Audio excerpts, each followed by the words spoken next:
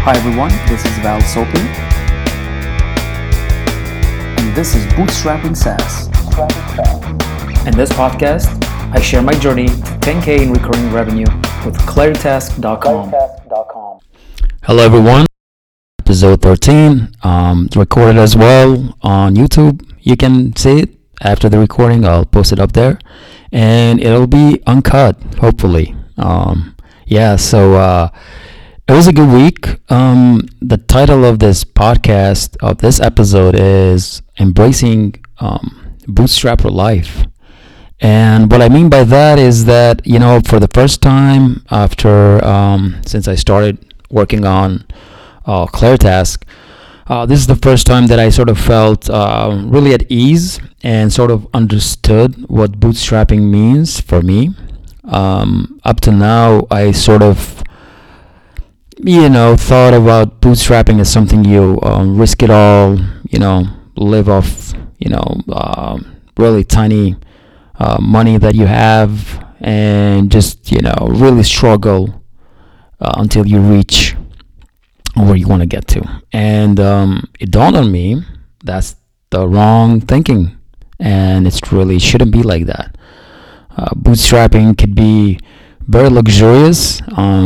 Maybe it's not billions of dollars, but if you can control your own time, how you spend it, and what you work on, and you still have enough finances to lead a decent life, then what's the problem with that? And up to now, I was thinking of bootstrapping as something that you really struggle, sort of this gambler personality that I've had for ages and ages. And I think if I go back to maybe an episode or two back, I sort of talked about how I want to take it easy and not go all in, and take risks, more measured risks, and not where my margins are really thin and I'm not leaving a lot of room for error. And I think that's where a lot of anxiety comes in for myself, and that's where I make a lot of mistakes on decisions I make and how I treat my product and the overall business. So I've started taking some projects, client projects. The idea is to get projects that are super small. They don't last like a week or two, where payments are not insanely amazing, but they are a little bit above of what my living expenses are. So I have some money on the side. I can start saving, and then the rest of the time I can focus on Claritask. And this sort of thinking has shifted my way of how I am treating Claritask. And the way I'm doing it now, I have about 70 daily active users, which I'm very happy about, because I'm thinking about a room full of 70 people who are using Claritask on a daily basis. They log in, they manage their tasks, they talk to their team, and that's a lot of people. So even though I want to start, doing more sales, cold emailing, warm emailing, cold calls, warm calls, etc., I really want to be focused on making Claritask the best it can be for these users, so they keep loving the product. And the users that use it are really in love with it. One of the clients, one of the project managers that uses Claritask last week sent me a message on my phone without even talking to them. He said, "Hey, by the way, he used the word love actually. We love Claritask. We recommended it to 2 other vendors that we work with. It's working for us. It's making us more productive. It's very clear." And they are investor-backed startup, and they keep adding a lot of people constantly. And apparently, onboarding new users, it's really not that hard. So I think that's one of the things that is very good about Claritask, because you don't have to train your users. You don't have to spend a day training them. They get it. You can show them around what things are, what to expect of it, and that's it. And that's how I want to keep it. So this sort of shift on the way I think about bootstrapping, it's really allowing me to be a little bit more free, a little bit more calm, have a more collected attitude towards what I'm doing next, and I'm not in a rush. Some money is coming in from my other projects. Some money is coming in from Claritask already, and also I am thinking about opening the doors to having sponsors on this podcast. I'm not expecting a ton of money because I have about 200 listens per episode, and I could even start for 20 per mention on an episode, like $20 per mention, $30 per mention, and it really comes down to, I guess, 10 cents per listener. And I want to experiment with that. So if you know someone who can benefit from the crowd that is listening to these shows, which is bootstrappers like me, makers like me. So if you have a service, or if you know somebody that has a service that's looking for an advertisement, like an advertising spot, I could use the money, and it's not that cheap to talk to the audience that is listening to this podcast. So trying to find different ways to monetize my bootstrapper life. And I don't think I'm going to pursue the investor route, even though I never wanted it. But the more I talk about Claritask, the more success I'm having with it. The more sort of angel investors are approaching me. And every talk that I have, it involves some sort of scheme on their side of how things should work.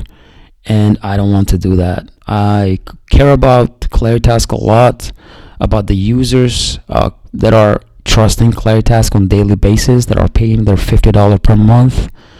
And I don't want to hand over the decisions or how the product should be or how it should be run to someone that doesn't really care about either my users or Claritask in general. And maybe I'm not even meeting the right ones, but I really don't want to waste any energy in talking to investors unless somebody has a clear-cut idea about investing their money and letting me run the show as I know best. I know that's a pipe dream. I know that's not reality, and that's one of the reasons that I'm saying that angel investment is probably, or investment in general, is probably not for me, and I'm not for it. And I really, this was sort of the first week where I really started to enjoy the bootstrapper life, where I have enough money to feed my family, to buy the extra stuff that I need, that I want, stuff that I don't need, run a product that I like, that users like, do this podcast for you guys, where I get to reflect live and share everything that's going in and around Claritask in the open, and work on projects with clients where I get to do web work for them, and web app and projects that don't require a lot of mental sort of energy to get them done. And I get to continue this path of running a product that is loved by clients. So it's been a really good week in the sense of feeling calmer about these things.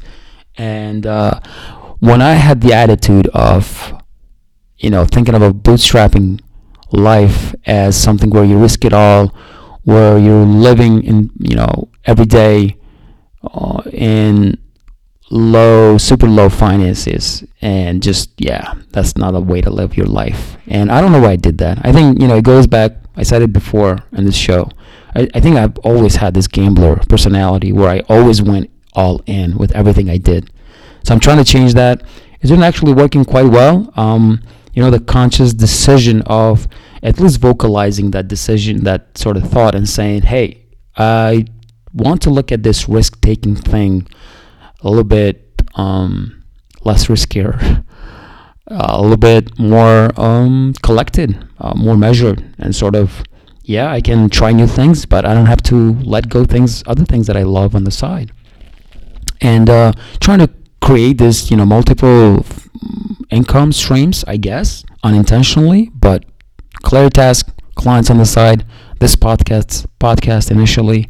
And I've always had this sort of thinking and idea to write a book about project managers who are not trained specifically, but they find themselves in their job that they get to do the project management for their staff. So it's either a small company or maybe like a developer or designer who's a little bit more senior, and they find themselves in managing clients and their staff and projects. So sort of always want to write a book about that. I've had a lot of experience. I've always found myself sort of leading a team, ending up leading a team, because I was always comfortable in shuffling things around, people and tasks and milestones and deadlines, and meeting client expectations, having them realize if something is not working out and how they should postpone it, etc. And always delivering projects where they're really good, but they don't have to be perfect where everybody's going crazy, either from the staff side or client side. So I've always felt comfortable, and I've always gotten like compliments that I'm really good at that, and that's probably one of the reasons why I got into doing project management app like ClariTask, because I want to facilitate the sort of ease of managing tasks, and that's the whole idea behind this whole thing that I'm doing, I guess. So so I got great feedback on the new website, which I launched last week. There's a lot more work to do, especially in the user guide side of things, where I want to add more videos and how-tos, etc. So people, once they log in, once they register, they can get small bite-sized videos of how to use ClariTask. So that's the whole week in a nutshell. And I had a presentation of ClariTask to the local crowd, and it was really good. I felt good doing it. I feel good presenting ClariTask in general. And what I did with the presentation, it was supposed to be sort of a demo day. That's how it was advertised. But I sort of went back talking about how everything started, the whole story. So when I first started in 2012, I was running web design shop, and we sort of started tinkering with making a product, and launched our first product in 2013, and how that sort of led all the way to here, and all the pitfalls and everything. And I had this idea how my road to here, from that 2012 when I started making products, I sort of always would go up and down. And what I mean by that, so I want to draw a chart and maybe attach it to this podcast, like in an image form on the show notes. But I sort of would start at zero, which I always consider working for clients, and then I would go back up to a certain point, to a certain MRR, and leaving clients behind, having no income. I would have to come back down again to earth. So I would go up. And this is the past 6 or 7 years. So 2012, that's 7 years. So I would go back and up, back up and down, like all the time. Maybe sometimes higher, and then back to zero. And then sometimes even higher, and then back to zero. And sometimes smaller, and back to zero. And I never had this sort of, gradual sort of build up to here. It was always back in, up and down, up and down. I think it goes back to me taking risks, like really horrible risks.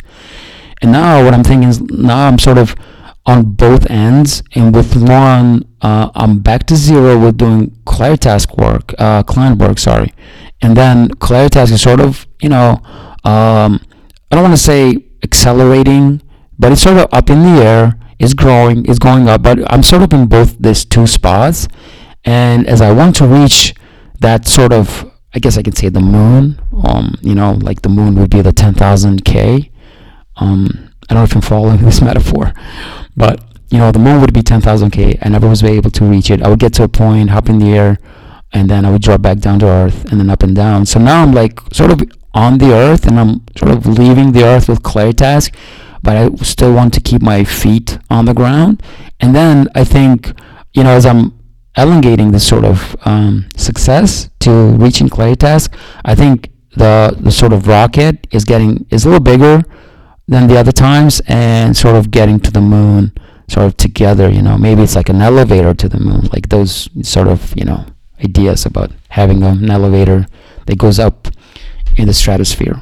I don't know about this analogy, or, if that's working, but that's sort of what I'm thinking, like this time around, I'm sort of, my feet are on the ground, ClariTask is growing, and I think the success will happen a little bit, slower, but it will sort of be this, one-way sort of ticket, one way that I will reach more safer to that, destination. That's what I'm thinking, at least, So yeah, this is the whole episode. I hope you enjoyed it. If you know any sponsors that want to advertise on ClearTask, I'm very open to talk to them. The crowd is makers, indie makers, bootstrappers, and the show runs every week on the weekends, where I get to talk about what's going on with ClearTask, with me in general, and where the product is headed next. And yeah, if you know anyone that can benefit from the show, just please let them know, and I would highly appreciate it. Also, I want to leave. Good thing I remember this. I want to leave a Word document, not Word document, Google form. It's really late here, and I've had a long Sunday. I want to leave a Google Doc, a form with one field only, anonymously. If you can leave a note, it's on the show notes. If you can leave a note talking something about this show, why you like it, why you don't like it, what can be better, technically, conceptually, what you want me to talk more about, what you don't want me to talk about more, my way of speaking, etc. I would love to hear your thoughts. You don't have to leave your name. It's going to be one field only. You can leave it anonymously, and I would love your thoughts. So yeah, thanks for listening on the lucky episode 13, and I will see you next week.